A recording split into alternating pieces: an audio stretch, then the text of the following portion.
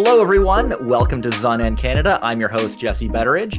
This is a podcast exploring the connections between anime and Canadian media. But today we're doing sort of an off-topic holiday Christmas episode. I've usually done one of these a year. I think I've missed last year, taking a little bit of a break from that. But we're back, and I have two returning guests joining me to just sort of chat in this laid-back holiday celebration. So we have Hazel and Bell.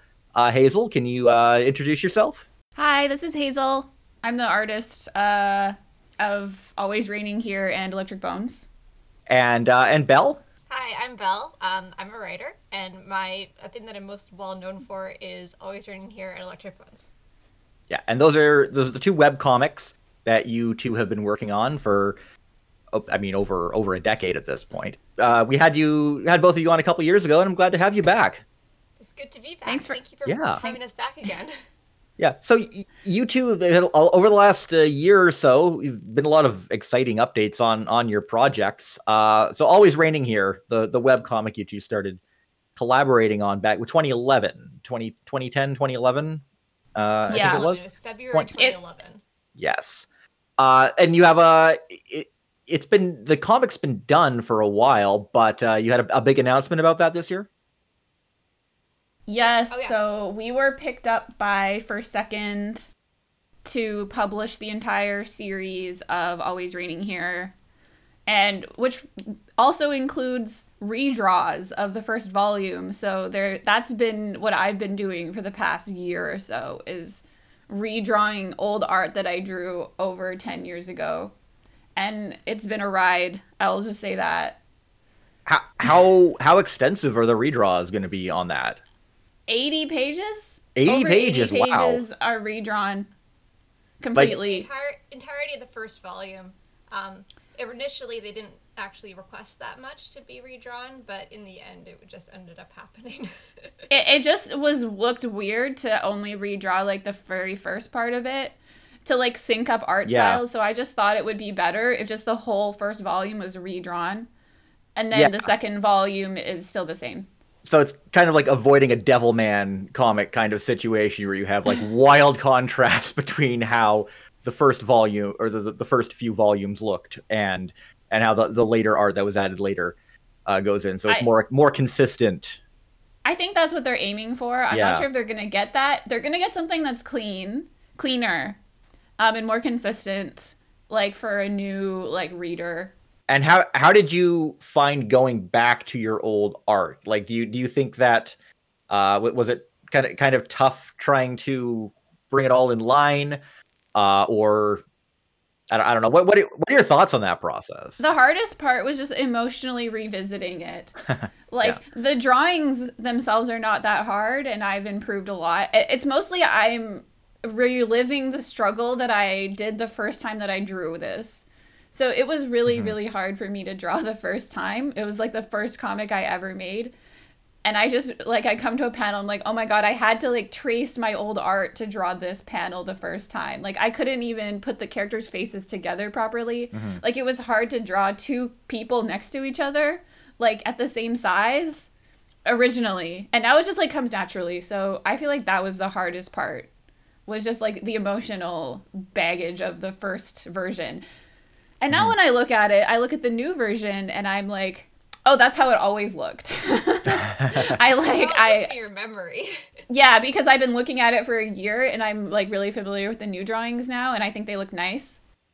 But I could understand if people are still attached to the old version too. Like, I think both versions have their merits. Like, the first version is so earnest. Like, it's so full of like my feelings. Whereas this version is like clean. I'm just going to say that. Okay. I would say it's more than clean, actually. I think that it's the characters are doing more. There's like, they feel more alive in the new version because you're better at communicating expressions and things like character poses, and I feel like there's more creativity coming out too in like little things you're adding to the background and stuff like that. So you've definitely, like, basically that you've learned for over the past 10 years making comics is kind of coming out in your first piece again, and I think that's like, it's really special to look at. Totally. I think both versions are good. I think this one is hopefully better than the first version, but Yeah.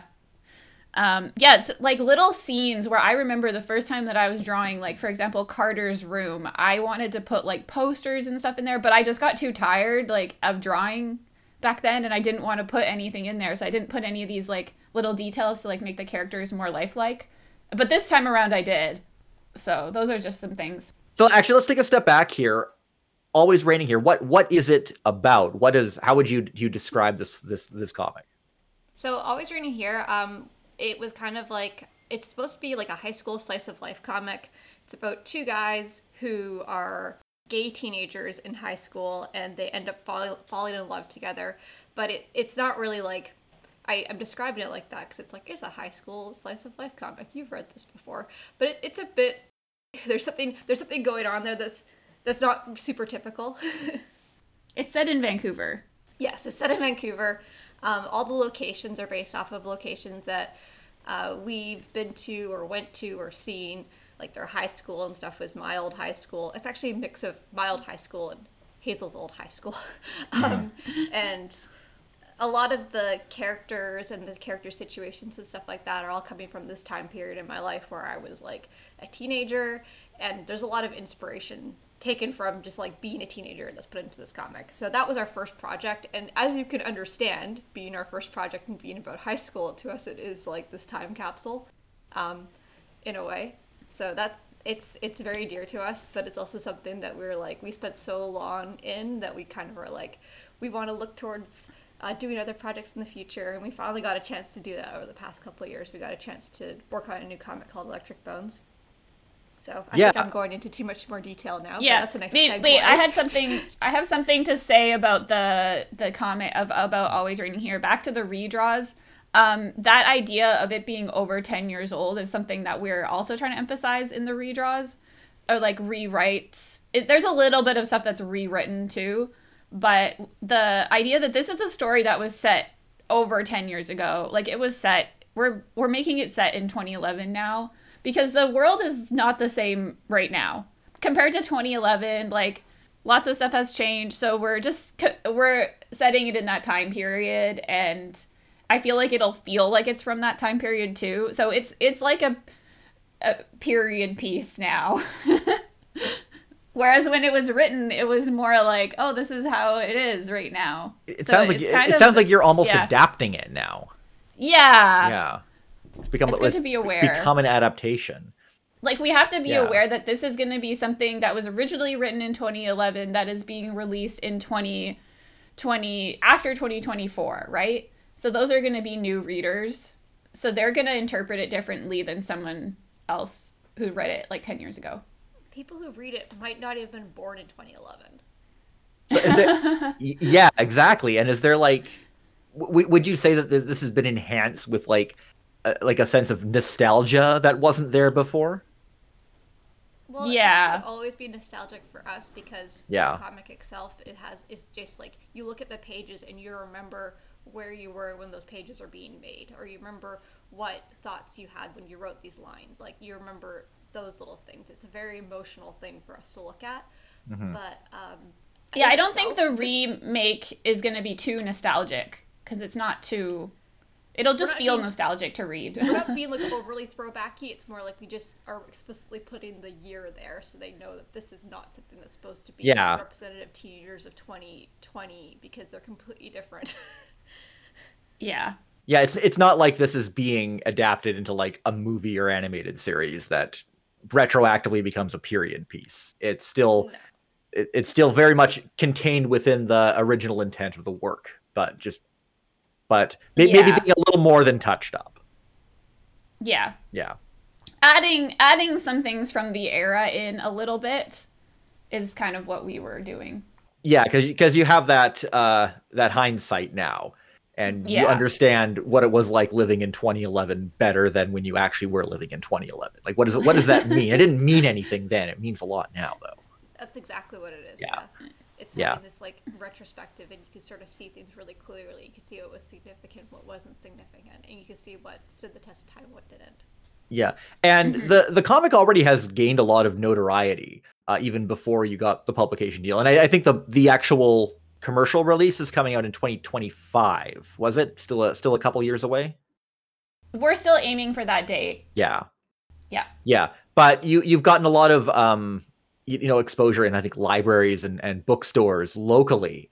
And like what has been the response? I know it's been viewed as like a really has a lot of positive queer representation, or a good example of that.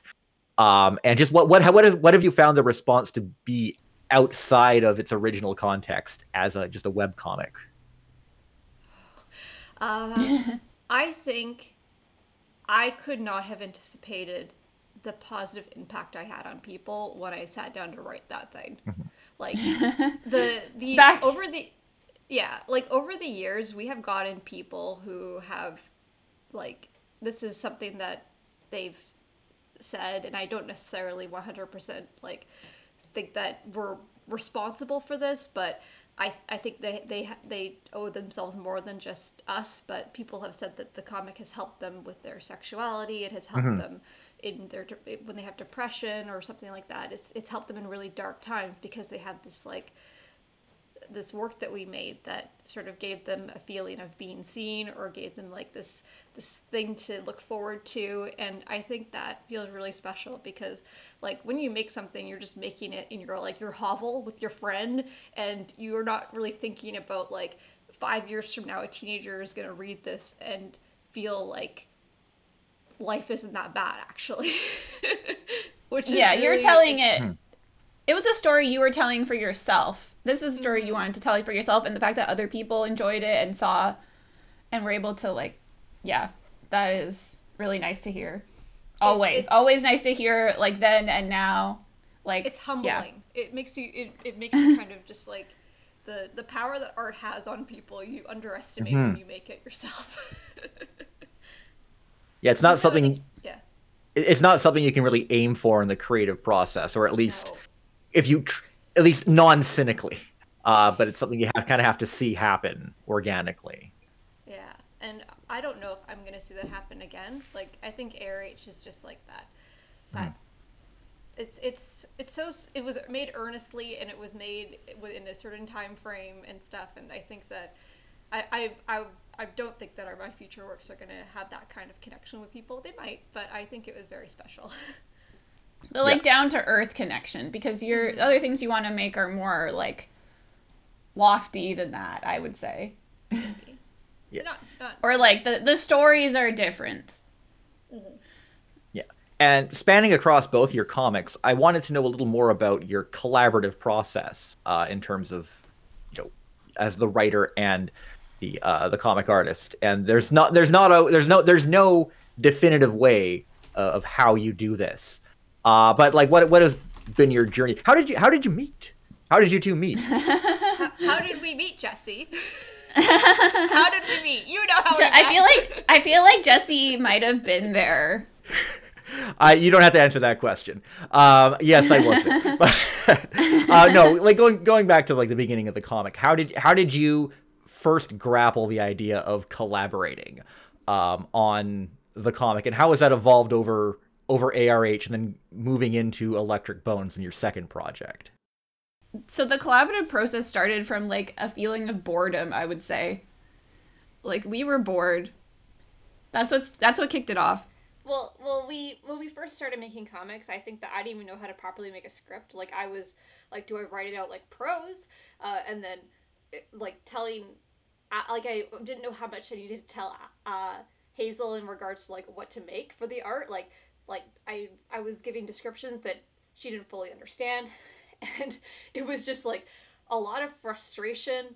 A lot. She would end up drawing something that I'm like, oh, this didn't fit my original vision. So we went back and forth so many times on it, on what this looked like, or how we communicated. A lot of tense, bad moments, but in the end, I think we got a pretty good way of doing this, where we have this format of the script and the descriptions, so the two things are separate and they're very clear for each panel. We understand how many panels even exist on a page. Like, I wasn't even sure. Like, I was writing like 7 panels per page, 8 panels per page, 9 panels per page for ARH. And Hazel had to be like, no, you have a maximum of 5. So there was just, you learn so much when you're doing this, especially when you're just jumping right into it. So now it's just completely streamlined for Electric Bones. We know exactly how much we can allot for each page. We know how to communicate with each other. We like to sit down in the thumbnail stage and draw. Like, I'll give her thumbnails that I kind of have ideas on, and she'll draw her own thumbnails, and we'll like talk about the thumbnails together. That's a new process. So we'll go over the stuff that needs ironing out in the thumbnail stage, as opposed to the fully Sketches. done art stage, like that I have spent hours on, and then Bella's like, redraw that, and I'm like, please no. Both of these comics are released more or less page by page, but that's not how you actually develop the comic. You have a larger scope behind the scenes, I would imagine. Sometimes it is. Oh, okay, all right. In all cases, there is a longer script. Yes. But the pages. But sometimes it might get edited up until the last minute. Or rewritten. Yeah. And can you tell us about your more current comic, Electric Bones? You've made the shift from a like slice of life romance to a very richly developed cyberpunk sci-fi setting. Yeah, so Electric Bones is a story about this guy who he's a rich asshole who gets fired from his job because of a robot on the space station that he works with gets him fired.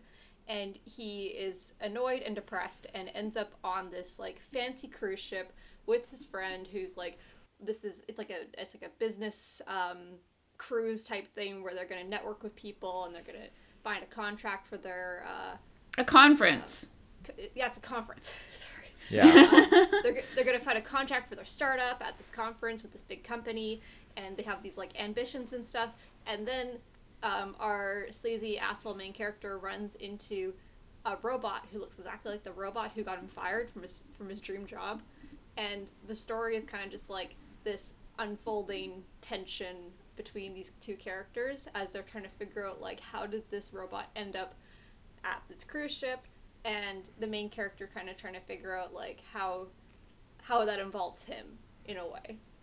And it's not set in more soon. And it's not set in Vancouver, but the Vancouver landmarks still find their way into into certain areas of the story. I noticed. Yeah. I mean, the worst part about world building is coming up with names for things, so it's really easy to just like, the company is named after like one of the local villages. That's easy. Nobody knows what Valkera is. Yeah.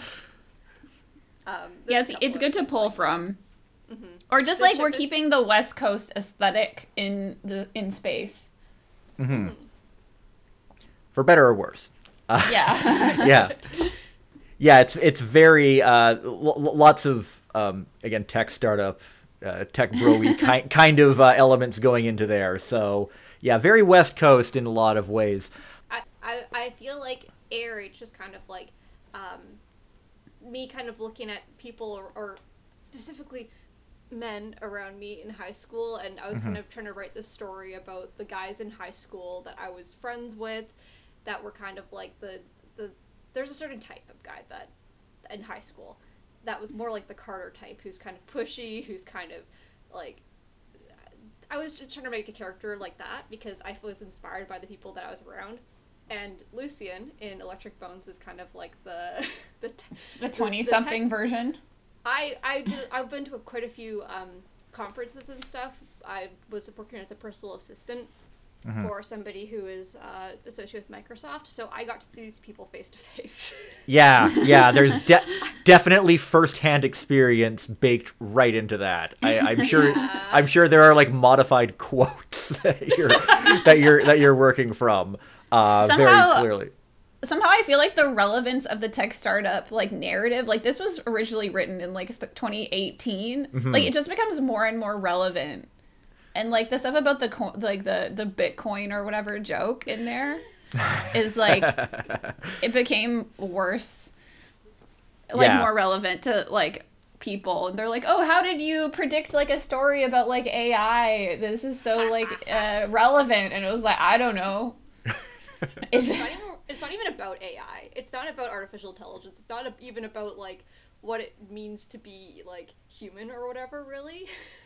Those are all things people assume that it's what it means, because that's like, those are the cornerstones of cyberpunk, but I did not want to write a story like that. Yeah.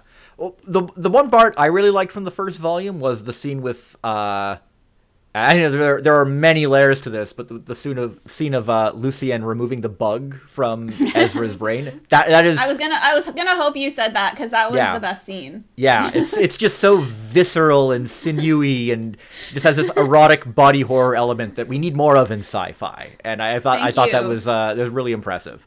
Thank you for appreciating that. We put like a lot of effort into that. Yes. Yeah. I wanted to make I don't know if I can say it here, but I'll just say it anyways, that each volume is going to have one of those moments in it. Oh, that's something yeah. to look No, you forward can to. say that. Yeah. You can say that. Like, you want to bring that feeling into the other volumes as well. You don't want to peak in the first volume. No. I think it was just kind of like horrifying and unexpected for people that it was like a fairly mundane, maybe not mundane, nothing about it was really mundane, but you didn't get into the goopy brain stuff at all until that part. Like it was that's just my style of writing, where everything is like going at a fairly steady pace, and then all of a sudden like something sudden and shocking happens. Yeah. Thank you, Belle. Yeah, I was going to ask you about your sci-fi influences you were drawing from, but just looking at AHR and Electric Bones, but both of them, like they're of course web comics, but like what did you draw from in figuring out how to format that? Were you looking mainly at other web comics or manga or other types of comics? What did you find that you drew from the most, or what informed your approach to them, you'd say? ARH was definitely Japanese BL manga. Mm-hmm. So you did ask how we met, which we glossed over really quickly because it's a big joke. Because Jesse was our anime club president, and I joined the anime club immediately upon joining university, and Hazel joined the next year because she's younger than me. And I was at the anime club table because Jesse said, you should go sit at the anime club table during clubs day and get more girls in the club because we have a gender divide. Yes. And, this is a thing. I was there to recruit girls to the anime club, and Hazel comes up to the club table, and I say, you should join the anime club. She says, cool, whatever. I don't even know what you said, but I think you were already planning on joining the anime club. And then she comes to like the first meeting or the second meeting, and we were kind of just the first meeting. Yeah, the first meeting. We were just chatting, and it was just like being polite and friendly and stuff. And then she posts. We had a forum back then. The anime club had a whole website and forum. She posts her favorite manga on the forum, and it's all this like super obscure but actually really high quality BL manga. But I had posted it before the meeting. So Did like you? at the Okay. meeting, you said that someone had made this post. Yeah. So you continue. No, you should. You have better memory than I do. So she brings up like, oh yeah, someone posted like all their favorite like BL manga like it was good on the anime club forum, and I was like, oh, that was me. And then I feel like immediately we had like a connection because you were complimenting my taste, and I was also crazy enough to post that in the first place. I don't remember what possessed me, but I guess it was a good decision. And then we were friends after that. Yeah, and then I think about 2 years after that was when we started like Always Raining Here. Yeah, and all of that was the foundation of of your whole approach to that from the ground up. And there were some comics going on at that time where we were inspired by them, like Starfighter. Was like and so we were like, oh, we can also make a comic. Yeah, there was a whole genre of BL comics back then. Like people putting web comics up, and they would use SmackJs and their own websites and stuff. Like there was probably over 20 of them that we would like read or knew about or kept up with, and most of them have been completely forgotten about now. But they all. So we were like, we can do this too. So then we just did it. We just started posting on the internet. And yeah, here we are.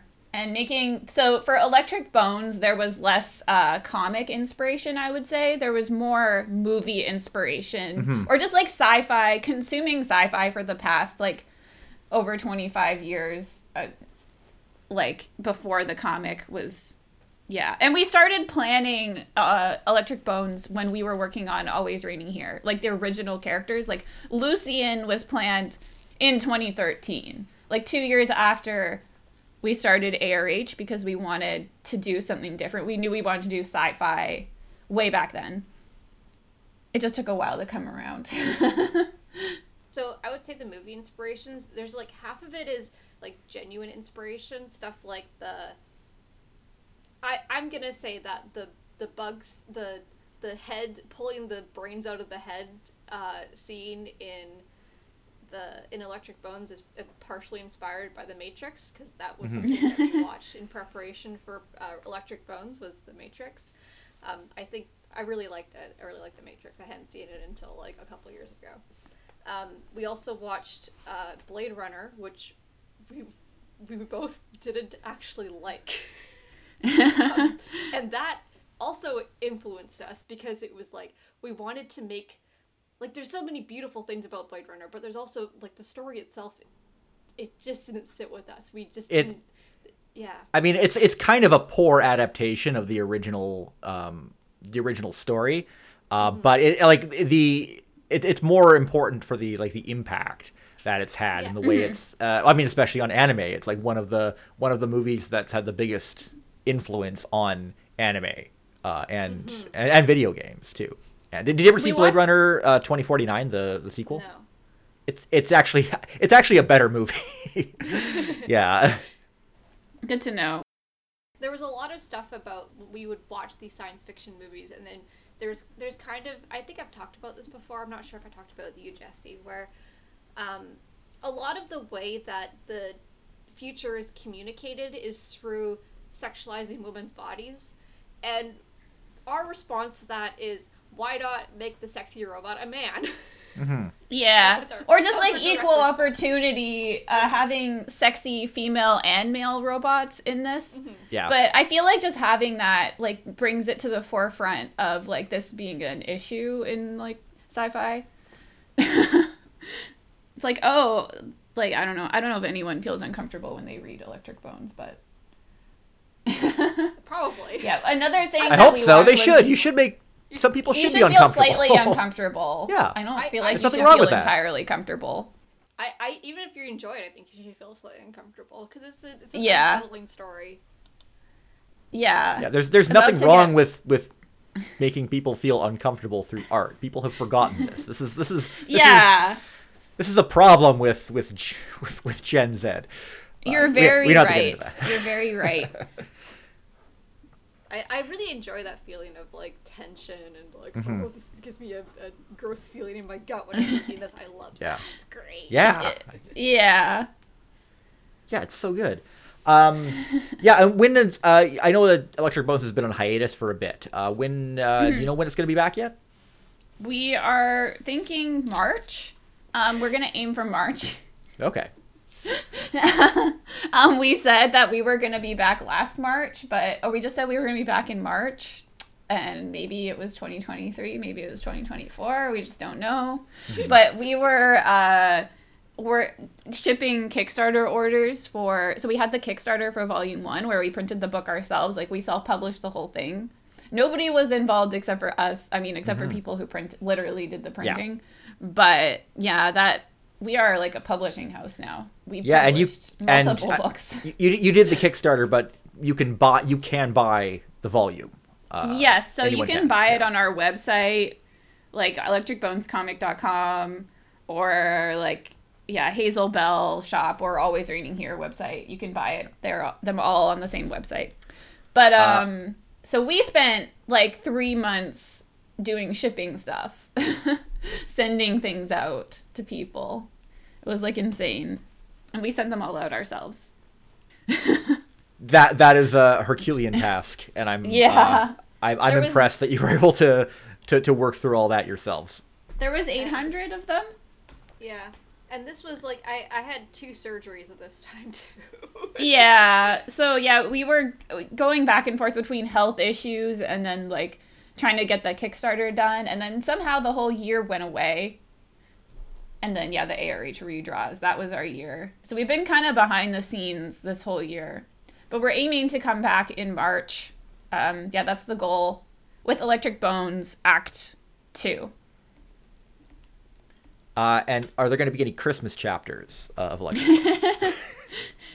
Just for you, Jesse. Just for you. Oh, okay. Thank you. Christmas fan art, maybe? Or not fan art. I know you enjoy a Christmas special. I always enjoy a good Christmas special. I'm envisioning some, like, Santa outfit. I'm writing down Electric Bones. Maybe not this year, maybe next year. Christmas will come again, I hope. Hopefully, yeah.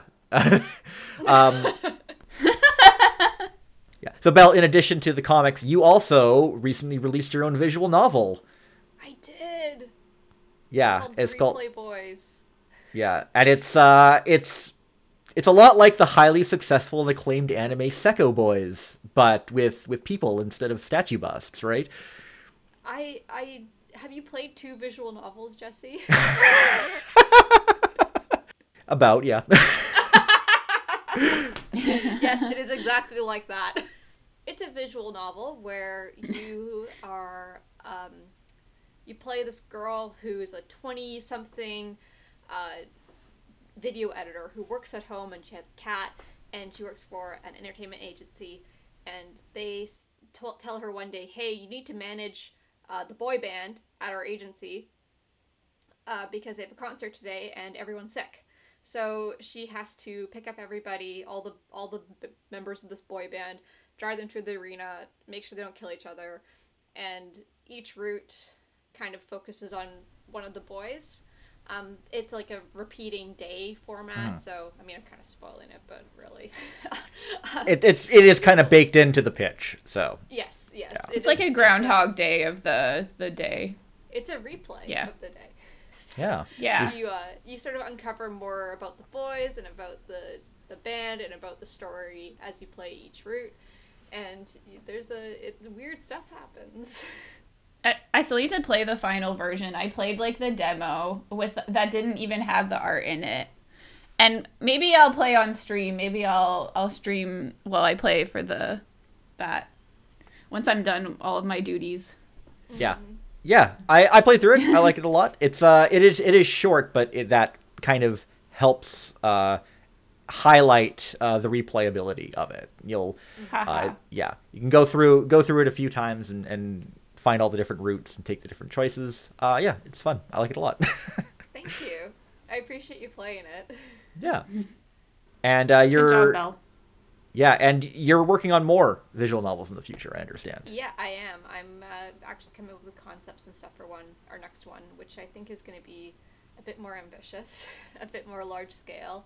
Hopefully not too large scale, but I'm very excited about it. So that's something I've been working on.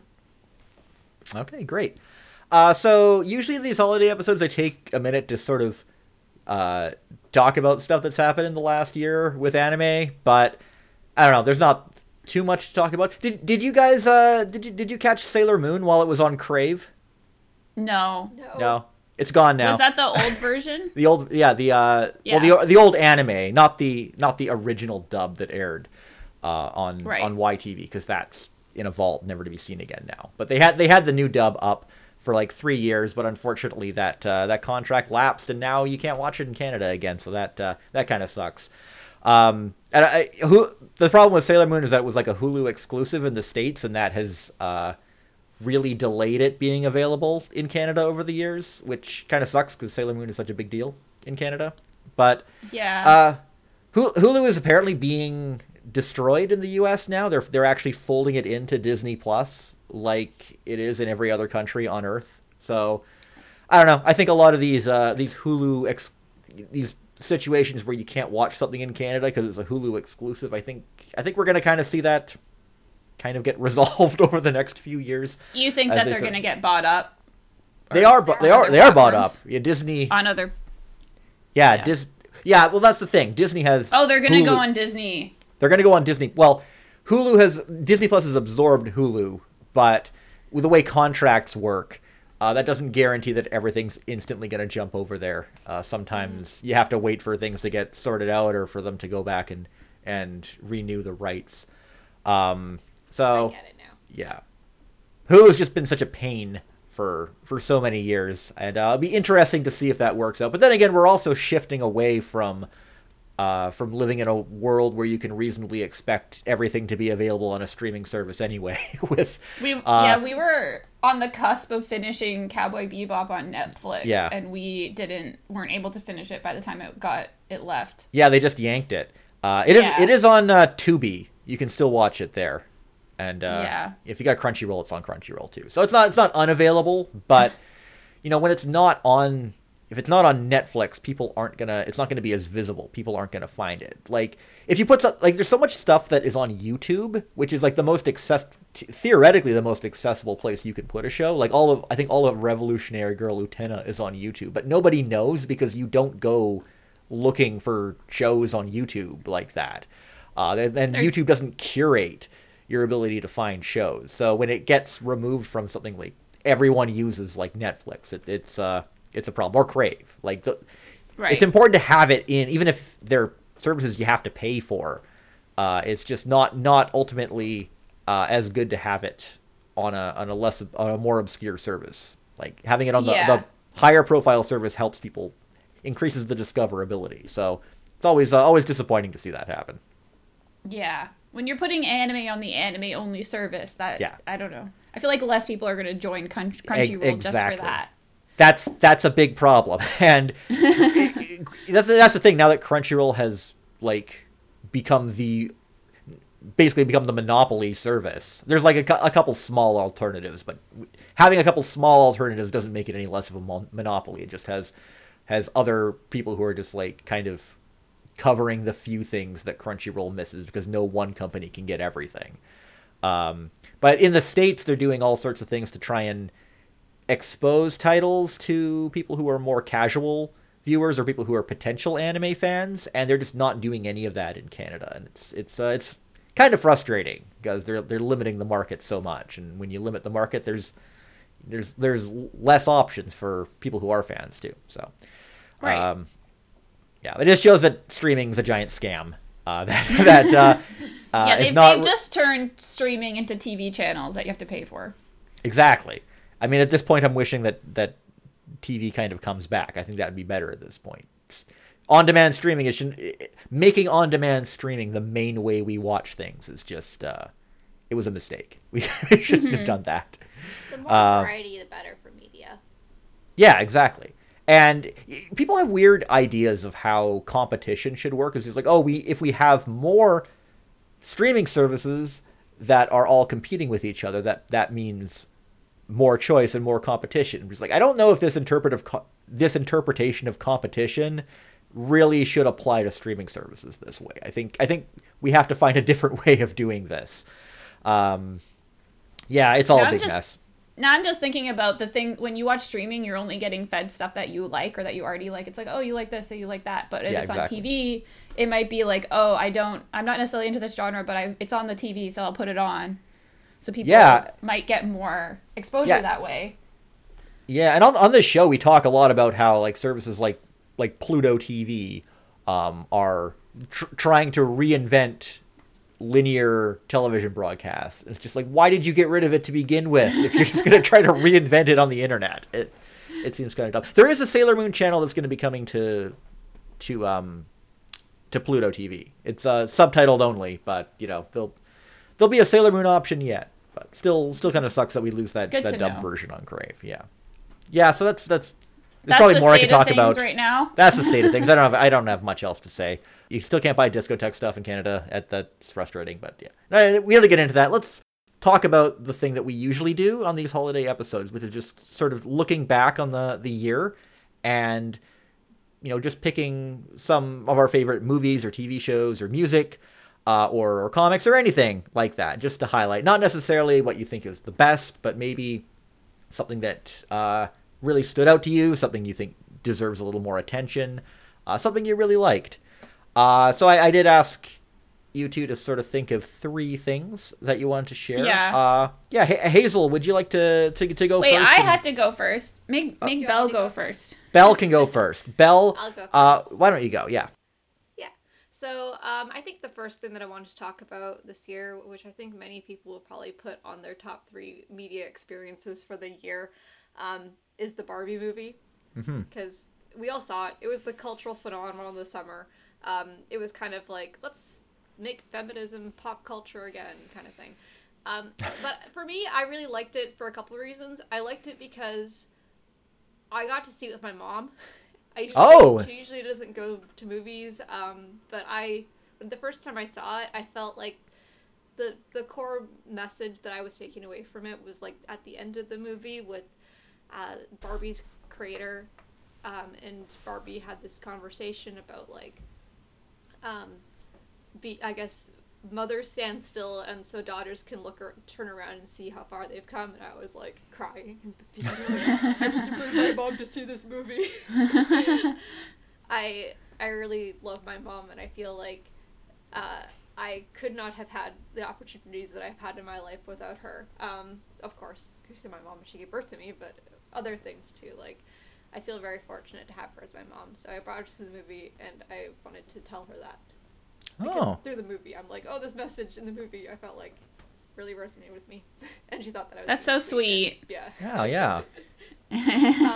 So that was I had problems with the Barbie movie in a lot of ways too, because I felt like some of the writing had been dropped in some places. I think I talked to you about this, Jesse, in the car, how I felt like the crux of the movie that happens is because Barbie has a sense of like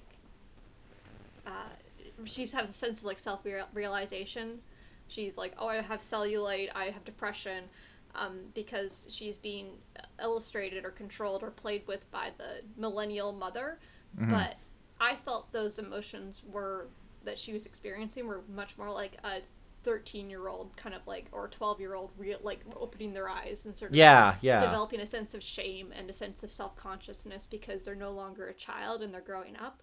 And I feel like that might have been in the original draft somewhere, because the tween character is like, she's more central to the story, like in terms of where she was put in the story than how she actually ends up playing into the story, because she's kind of just like a side character almost in the end.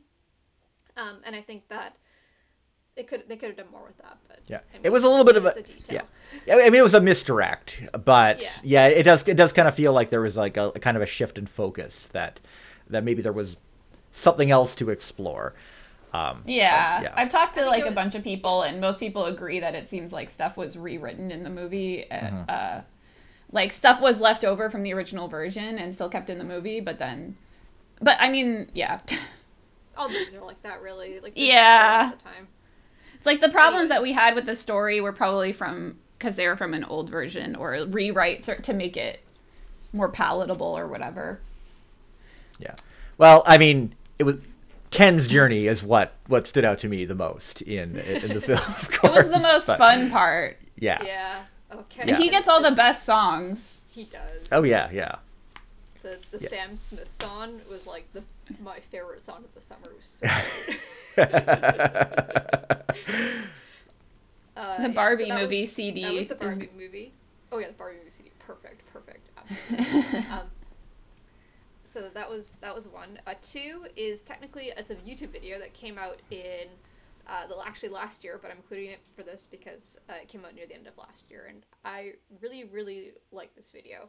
It is Defunctland's The History of, or the Who Made the Disney Channel theme by Defunctland. It's this documentary basically about this guy who is trying to figure out the four-note mnemonic in the Disney Channel theme. You know, in those title bumpers that happen between television shows? Yeah. They'll pop up with the channel, have the channel title, and then they'll have, like, a little sound to indicate, like, this is the channel you're watching. It's just part of the branding. And the Disney Channel had this heyday in the 2000s where it was one of the most popular channels on TV, basically, and millions of children in the United States, because we didn't get this channel in Canada, millions of children in the United States watched this channel, and they heard this four-note mnemonic that was indicating the Disney Channel, but nobody knows who wrote it. And they know who wrote the other mnemonics for the other channels, but for some reason this one was kind of like a mystery, and it's because it's associated with Disney, right? Like, you don't really know who writes for Disney, because a lot of the creative process is kind of shrouded.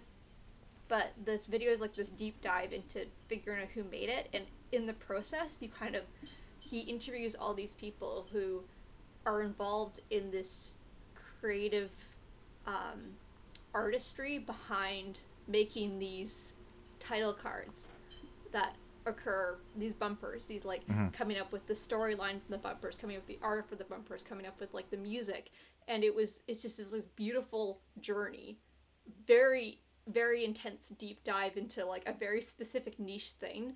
But it was like, as a creator, it kind of gives this identity to something that you wouldn't otherwise appreciate. And maybe I'll spoil it for you, but it ends up being an obituary to the person who originally made this sound, and it makes me cry every time. It's like the four notes in this mnemonic are what this person is best known for, but they were a classically trained musician who all their colleagues were in awe of, and you get to hear this person's story. It's beautiful. Yeah. Yeah, I haven't watched that one yet. I know Defunctland, usually their videos are usually like 30 to 40 minutes. But this was like, this looks like they went incredibly in depth into something that would normally just seem trivial, or people might not think about, or something that, you know, from in Canada we wouldn't have even heard most of the time, because I don't think they used that jingle on like Family Channel at the time, or in none of us are emotionally invested in this before the topic. Yeah, exactly. But then the way that it's told, you do get into it. And it's definitely something to say about like just creativity being like integrated into like capitalism, and just put like no identity on that. And there's just so much stuff that we like encounter like on a daily basis. Like, you don't know who made most of that stuff. So it's interesting to like go into like just a small thing and give it some history. Have you ever watched any of the Knickknacks videos on YouTube, which kind of go through the history of Nickelodeon? It's fascinating because it goes through it's the history of Nickelodeon, but it's using that more as a like a backbone or a pretense for going incredibly into depth into all these things that intersected with Nickelodeon over the years. Like, it actually talks about the history of how cable television started and how they were testing it in Columbus, Ohio, and how the original idea of it was like so radically different from what it wound up being. And then it goes into like public television in Canada because you can't do that on television was so important on it. So just the way it weaves and intersects through all these different things, and you can just get so many deep dives going through this one premise. It's they do some great videos on that series. I recommend it. I enjoy watching deep dives while I'm working, because then I can just listen to it, and you can kind of glance over at it while you're because I have like two screens, so it's not something you want to give your full attention necessarily. Yeah, exactly. Yeah. So I might. Yeah. for the Defunctland video, it's more like a documentary, so it might need your full attention. Mm-hmm. And so that was my second one, the Defunctland history. And the third one is the TikTok genre of medical foster kittens. So I don't know how much you know about TikTok, Jesse, but over the course of 2023, there have been several medical foster kittens on TikTok that have grown into little superstars. There was Tater Tot, who was best known for having these two like casts on his feet, because they're these tiny little things, and they're just like, they have so much heart, and their foster parents will record them doing their silly things and going to their vet appointments and stuff, and you're cheering them on because you really want them to get better. There was Birdie, who had this autoimmune disease, I think, that ended up being diagnosed with the first like case of that in a cat ever. And then there's Wisp. So Birdie and Tater Tot both unfortunately passed away, and Wisp is still alive, and I love Wisp. And every day Wisp's mom uploads videos of Wisp. Wisp is this tiny, tiny little Persian kitten who always has food on her face because she eats with her face fully. She has no snout. She just eats with her face fully in the dish. She always has poop on her butt because she has a colon problem. She is a mess. And she's just every day you go onto TikTok and you see what the update is with Wisp, and you're following Wisp, and she's just getting bigger throughout the year. She goes to her vet appointments. You're cheering her on. And all these videos, the views they get a ton of views on them, and the views all help because these medical fosters are people who are like living generally very simple lives. They're not wealthy or anything, so watching these videos and the popularity definitely helps, and they make merchandise and stuff to help fund their little rescues and things like that. So I loved this phenomenon in 2023. I want to see more of it. I want to see more of this like positive interaction of seeing a cute kitten, and also the people taking care of the kitten can make money so they can pay for these expensive surgeries and stuff. Yeah. I will just be sitting innocently on the couch, and Belle will she will just show me videos of these sad, extremely sad kittens, and I'm like, no, please don't show me. It makes me sad. Like, they're not that sad. But I think I find it more sad than you find it sad. You find it uplifting, and I find it sad. But now that Wisp has been alive for a couple months now and is not yet passed away, I am willing to watch the Wisp videos. I've become like endeared somehow towards the videos. Yeah, I know, Belle. I think you showed me some Wisp videos out of context, but it seems that if you're it's part of a greater experience if you're in the actual ritual of following TikTok and seeing the updates every day and understanding like the bigger picture, and just engaging with it directly through the medium as you're intended to. I think it seems a little odd out of context. I will say, but if you're that's the context. Inviting us over for a nice Halloween themed brunch, and then me shoving a dirty cat in your face. But that's look at this. That's what I have to do. That's what I endure every day. I'm not saying that that's not how TikTok is supposed to work. But I think maybe there is a better way. Yeah, TikToks are very curated for the person that's like receiving them in that way. So that's why I only get the cat videos from you. Well, Hazel, why don't you share some of your favorite things from 2023? I wish that I watched more shows this year or like read more things. So my list is kind of short, and my life was taken over by one specific thing, but I'll save that for the last. So the first one, I guess, is like Tears of the Kingdom by Nintendo. Legend of Zelda: Tears of the Kingdom. I am a big Zelda fan, so of course I was gonna be there like on release day playing Tears of the Kingdom, but I was unfortunately very busy and couldn't. I forgot what I was doing, but I couldn't play it until like a month after like all the hype. So I kind of like ignored all the hype, and it was fun, but it was sort of like, I mean, it's still in my top 3. But I didn't actually play that many things this year, so I guess this is, yeah. I think it's just my love of Zelda. Tears of the Kingdom was basically just a Breath of the Wild DLC. like expensive Breath of the Wild DLC, well, in my opinion. More expensive than the original game, but Yeah. it uses the same engine and everything. Yeah. It doesn't really feel like its own game. Like, it doesn't have an identity on its own. It's very much connected to the first game. It's really fun to play. Like, when you're playing it, you're having a good time. But I felt like it didn't really leave a lasting impression on me. Like, as I stopped playing it. And, like, pretty much every Zelda game, I'll get to the end, and then I won't finish it because I don't want it to be over. And then I'll just, like, flag around, and then it's like, oh, I didn't play the ending again. So I still haven't played the ending. But it was, fun to play. I would still put it in my top. I feel like I'm being critical because I like it. You know? Yeah.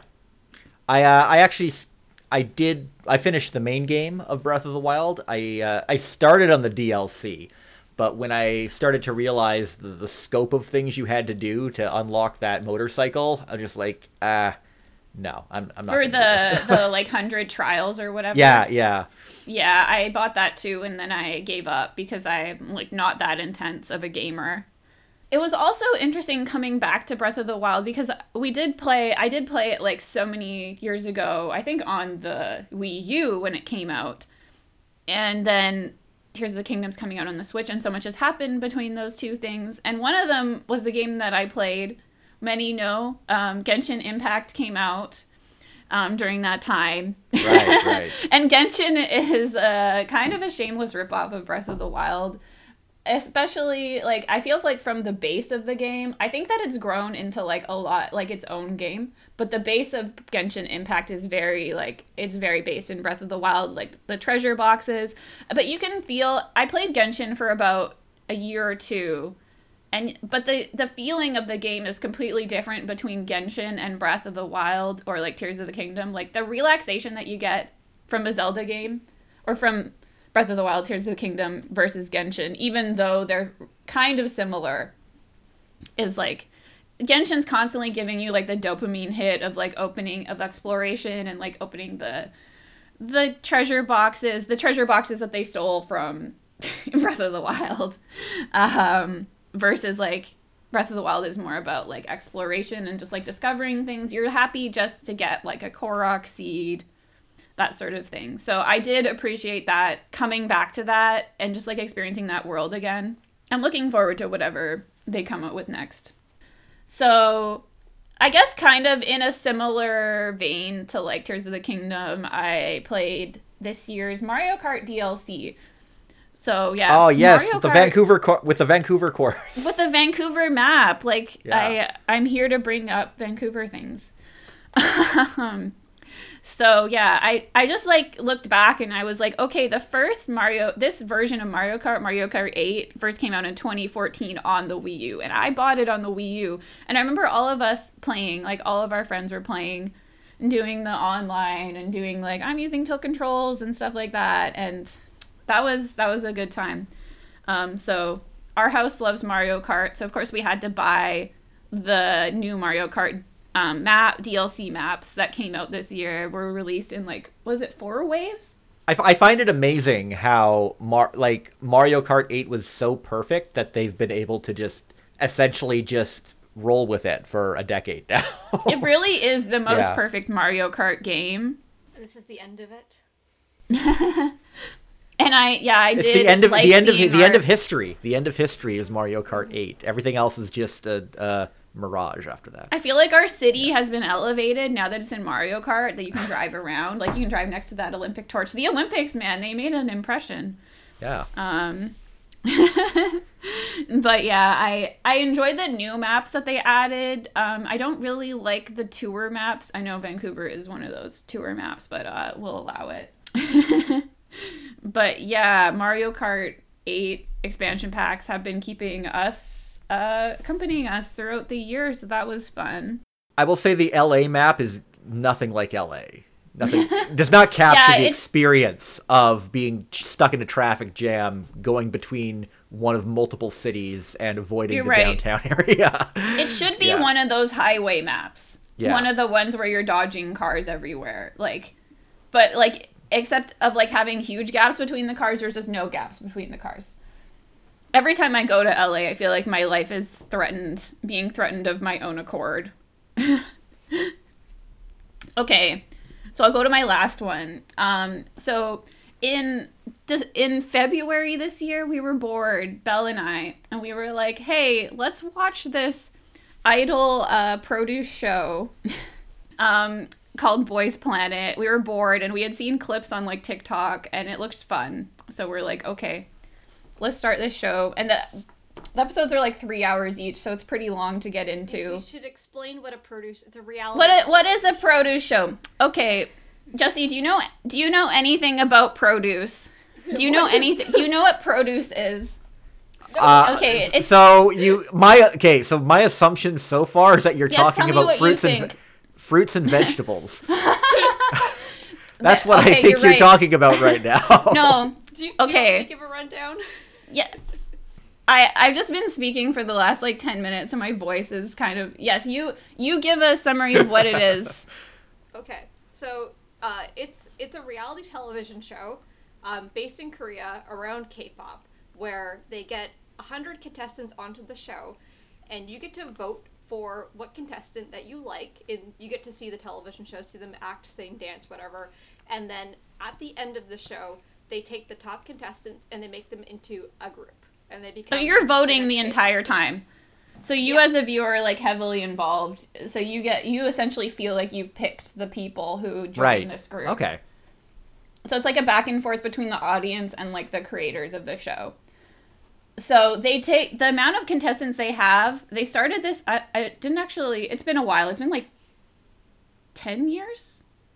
Maybe not full 10 years, but they've run a bunch of them. They ran the first couple of series. They were called Produce 101, and then they got in trouble with rigging. So a lot of instead of being properly voted in, some of the people were rigged in, like by the producers.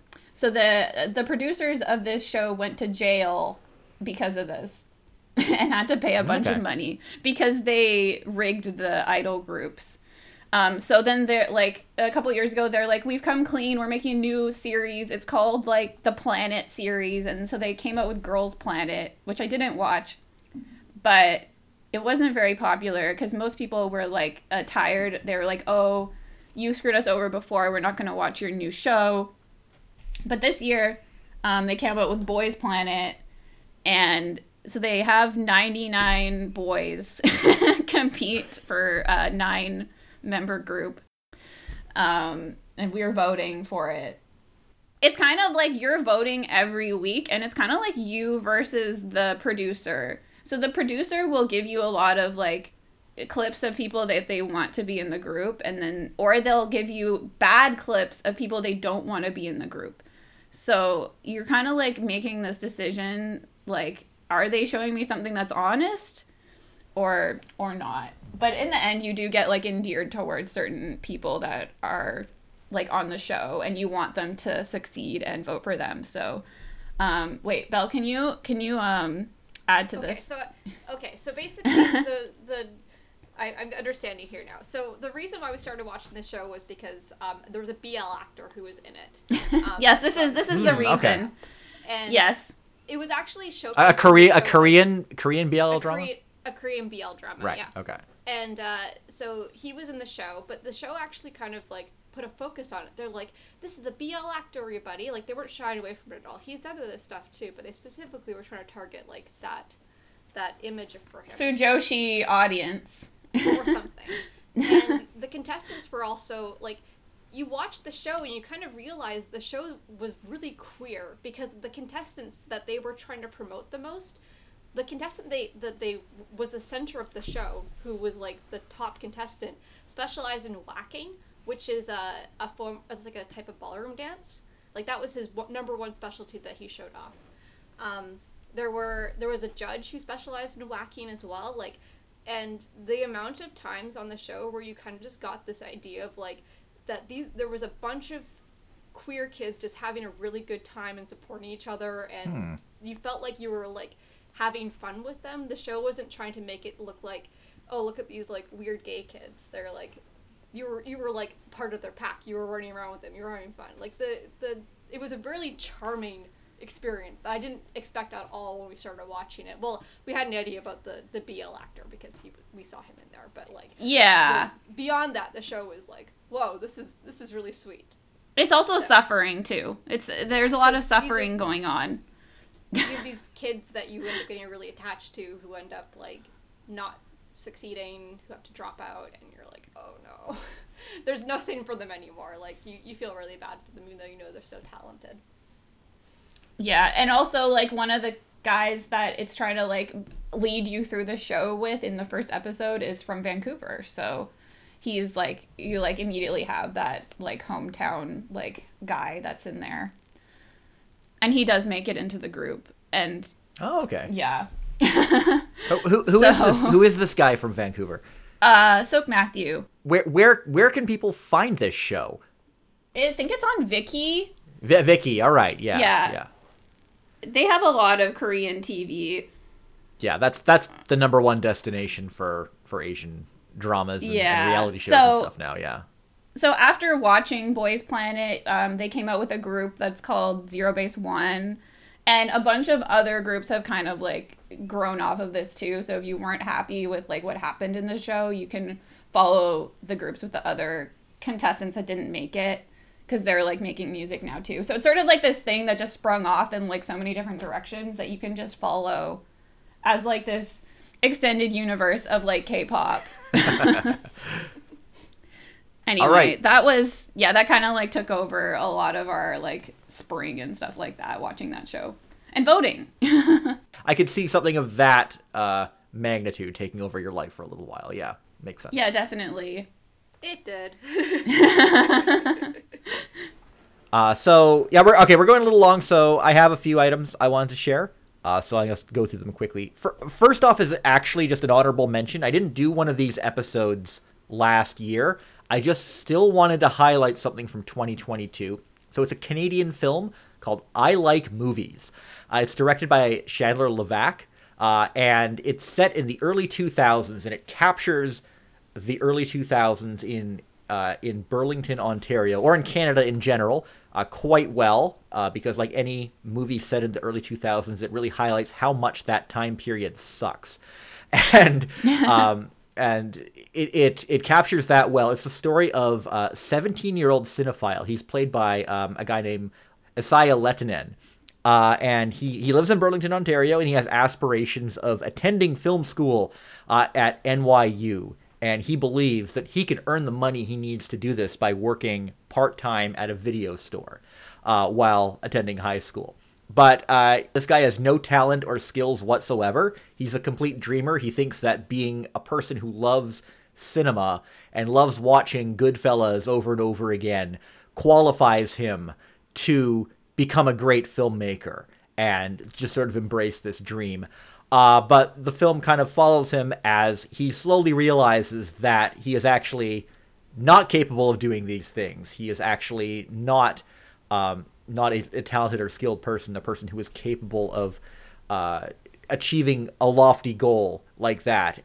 And at the same time, he's watching his friends who are actually achieving greater success by working hard and working towards less ambitious goals. And as a result of that, moving up and moving on to greater things and discovering where they can go in life and what they can really accomplish.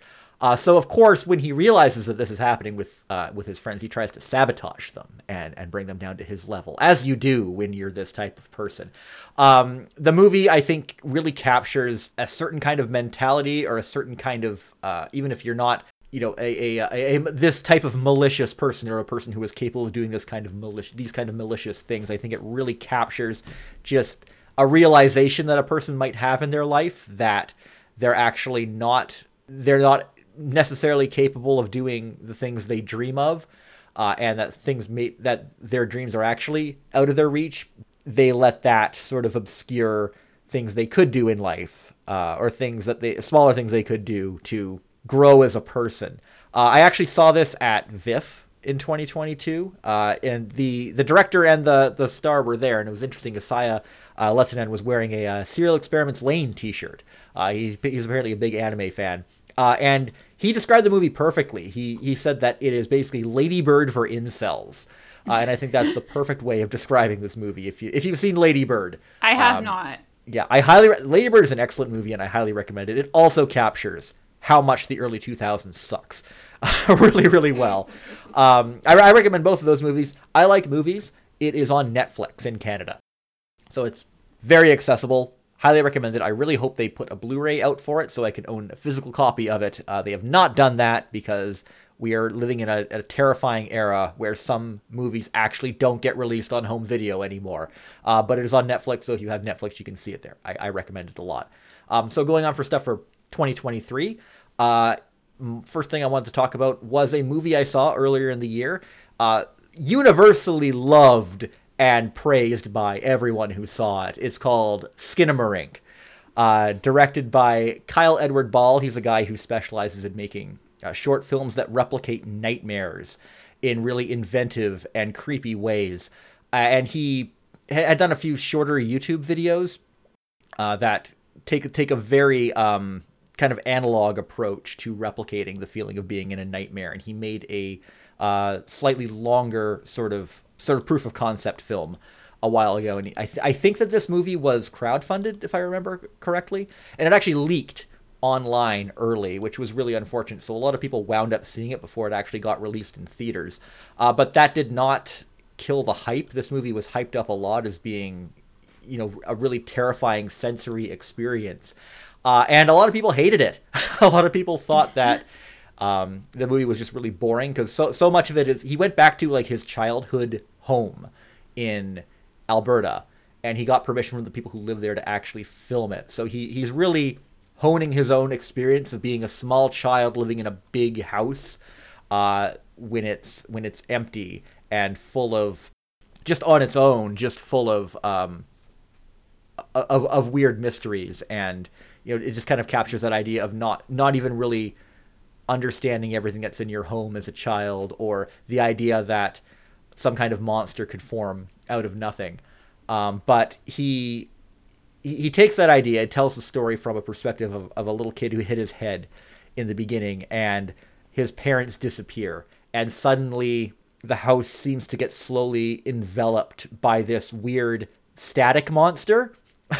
And it uses all kind of creepy tricks. I found it was very effective. If you see the trailer, it really captures a kind of 1970s PSA filmmaking kind of approach that really puts you into a pre-digital world. The movie's actually set in the early 90s, but I think it really resonates most with people sort of more our age who still remember a pre-digital era. Mm-hmm. I would be curious to know what younger people think of the movie if they've actually grown up in a digital era. I wonder if it would click with them, or if just the general mystery. And it might just be that children probably experience a similar fear of their house, regardless of it being like what era it is. Yeah, exactly. I feel like this is the first real description I've heard of Skinamarink, because usually people they're not like they're usually just saying how much they just say how much they hated it and how stupid it was. The movie spends like the first 20 minutes just sort of messing around with weird camera angles in a house, and it is kind of off-putting. I'll admit that, but I mean that's to acclimatize you to the way the film is shot as things get increasingly strange and unknowable and bizarre as it goes on. And in the movie, at the end, it really sucks you in, and it really just sort of gets to you in a way that I probably should have expected, and I didn't. It was just the way it plays with static and lighting and everything. It's absolutely horrifying. It's a horrifying sensory experience. You absolutely should not take any kind of edible or drug before seeing this movie. That would be a huge mistake because you will have a very bad time. And also I saw it like at the Rio in a theater filled with people, and that is the best way to see it. You can see it on Shudder. I don't know if watching it in your own home is as good because you can turn it off and escape. and turn the lights back on when you're watching it. Whereas when you're in the theater, you're trapped. You can't escape its grasp. And I think that experiencing it that way was the best way to do it. Maybe it's still okay on streaming. I don't know. But if you are ever able to see this movie in theaters, I recommend it. I do recommend checking it out. Like I said, it's not for everyone. Lots of people didn't like this movie, but I liked it a lot. It really got to me. It seems that you two never saw this one. No, we don't usually watch horror. We're not like big horror genre fans. I like stuff that like has like maybe it's like sci-fi but has like an element of horror in it, that kind of thing. Not like a full horror. Yeah, I can't literally tell you what the narrative of this movie was because it kind of doesn't have one, but that kind of goes hand in hand. That's okay. I feel like I got a lot. Yeah, it goes in hand with the idea of replicating a nightmare. Yeah. That doesn't seem like a really bold thing for a movie to do, but it takes a really novel approach to it, I found. And again, static is terrifying. It really is. So much static in this movie. So the other two items I have are a little predictable. One was the Venture Brothers movie, The Venture Brothers Radiant is the Blood of the Baboon Heart. I don't recommend this if you haven't watched all 7 seasons of Venture Brothers, and even if you have, you might want to go back and rewatch the whole thing, because I did. I rewatched all of Venture Brothers, and I'm glad I did. It's such a great show. It's even better the second time you see it, because there's so much you'll miss, so much I completely forgot about. It's just like a very short 88-minute movie, the equivalent of 4 episodes. But it is an ending to the Venture Brothers saga at last. It kind of leaves the door open a little bit, but if you listen to the audio commentary and stuff, they make it very clear that they very much approached this as an ending.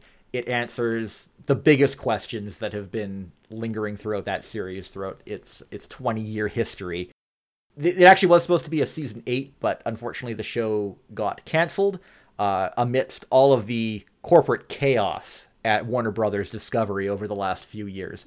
But luckily they were able to cut a deal and get a movie made so they could give everything an ending. It brings in some new elements, and it wraps up most of the dangling threads. There's still a couple things left over, but they're not really that important. I don't really care. Personally, I was very satisfied with this movie. It actually surpassed my expectations. Some people were saying that the wheels spin a little bit on it, or it doesn't really give a satisfying ending. I disagree with that sentiment entirely. I thought it was a roller coaster. You get a little bit of everything that makes Venture Brothers great. Venture Brothers has been an astonishing project over the last 20 years. And if you see this, I highly recommend buying the Blu-ray, because it has you get a full platter, which is very rare with home video these days. It's got special features. It's got 2 audio commentary tracks. You really get a full enhanced experience with the disc. Unfortunately, they just gave it a regular Blu-ray release, whereas with the Aqua Teen Hunger Force movie that they also did, that one got like a lavish special edition 4K Ultra HD release. But Venture Brothers, no, just regular HD is enough for Venture Brothers, apparently.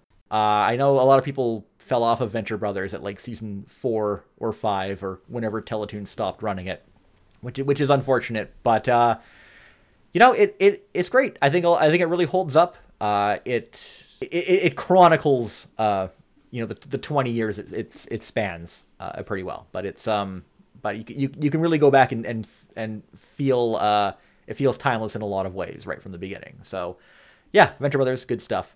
And the last one I wanted to highlight is the other visual novel I played this year, which is The Murder of Sonic the Hedgehog. It's a really fun, free visual novel. Apparently it was basically just kind of thrown together by the Sonic marketing team as an April Fool's joke. And it's only like a little over an hour long. But it's a lot of fun, as everything that's put together by Sonic fans. All the characters are very in character. They're most fun. It's just engaging little mystery with a pretty satisfying ending. Art's really good. It's got some little platforming sections that are difficult, but not too frustrating, and you can adjust the difficulty on it. And again, it's great. It's completely free. I recommend trying it out, even if you're not that familiar with Sonic. I just looked it up. Yeah. Because I haven't. Sorry, I'm interrupting you. Oh, that's okay. Because I haven't looked at it before, but yeah, I haven't. I'm surprised it looks so good for something that's an April Fool's joke. It looks like a full game. It's like it's a high effort. That's the money April Fool's joke behind Sonic. I should ask my friend who likes Sonic and visual novels if they've played this. If your friend likes Sonic and visual novels, I hope they have, and I'm sure they would enjoy it. I don't think they have played this. Maybe, I don't know. Yeah, it's really great. A lot of fun. Again, even if you don't know anything about Sonic, everything is really well introduced. The characters are well defined. You know who everyone is, what their deal is, how they'd interact and fit into this story. So, and also honorable mention the new Sonic game, Sonic Superstars. I know it's got a little bit of a mixed reaction, but I really greatly enjoy it. It's a new 2D game that they put out. It has a co-op element that part of the game is garbage, but if you just ignore that and just play through the main game, it's a lot of fun. Definitely a must play for anyone who's a Sonic fan. I think there was Sonic Mania a few years ago, but that one is I guess technically a better game, but it's mostly a remix. This one's all original levels from beginning to end. And Sonic's creator, Naoto Oshima, has come back, and he supervised this game, and you really feel his influence. Not the guy who was in jail, not Yuji Naka, the other creator of Sonic. He came back for this, and yeah, it's really good, especially if you like Sonic CD. I think it builds a lot on that one. And yeah, that's all I've got. The Venture Brothers movie. It's nice hearing about like a cartoon getting a proper ending like that, where they wrap everything up, because that doesn't always happen. I mean, I don't think they really wanted to end Venture Brothers. It really feels like they wanted to tell this story until they died, with Doc and Jackson, and it does. I think they had ideas to just keep the show going indefinitely, and just, there's always little breadcrumbs that they can build off of in future seasons. Like back at the end of season 5, most of the story elements were wrapped up there, but they still continued the story, and arguably, like in season 6 and 7, I think that was the strongest the show had ever been. It was only getting better, and it's disappointing that it's going to end. But I think getting a like very solid, strong, satisfying ending is worth it overall, worth that compromise. So, yeah, Venture Brothers is great, always has been. Yeah, I haven't watched it, like you said, probably for years, but yeah, it might be interesting getting back into it. Yeah, it's not easily streaming anywhere, unfortunately, in Canada, but they put a DVD set out of like all 7 seasons, but most of the seasons were done in HD, and they're not putting another Blu-ray out. Like the only way you can watch them like uncensored and in the highest quality is if you bought those releases as they came out, which is frustrating. But at least I have those sets, so I'm good. All right, well, I think that wraps us up for this special holiday episode. So where can people find you online if they want to follow you on social media or keep up to date with your projects? So we're on Twitter or X, and we are also on Webtoon, Tapass, electricbonescomic.com, alwaysraininghere.com. We're on Patreon. You can read all of our comics for free, but then if you like what you read or you want to support us, we have the Patreon. And there's other stuff on the Patreon, like extra stories, extra comics, and like a Discord that we talk to people. And then, Belle, you have something? I think that's it. Thank you so much for having us, Jesse. No problem. For this holiday special and letting us share all of our stuff about our projects. What were your Twitter handles? I'm a Raspberry Hazel, and Belle has a bat. Okay. And yeah, thanks for tuning into Zannen Canada. You can reach me on Blue Sky. I'm at jbetteridge.bsky.social. I am still on Twitter. You can follow me at jbetteridge there, but I'm trying not to use Twitter because it's horrible. So if you can follow me. We're also on Blue Sky, I think, with the same names. Okay, yeah, well, you can find you two there. So yeah, follow me there if you can. You can also email me, zonnencanada@gmail.com. Our theme song is by Ultraclystron and can be found on his album Packet Flood, and you can find that at ultraclystron.com. Please subscribe to the show on Apple Podcasts, Google Podcasts, Spotify, or your podcast app of choice. Happy holidays, Merry Christmas, Happy New Year, and I'll see you again.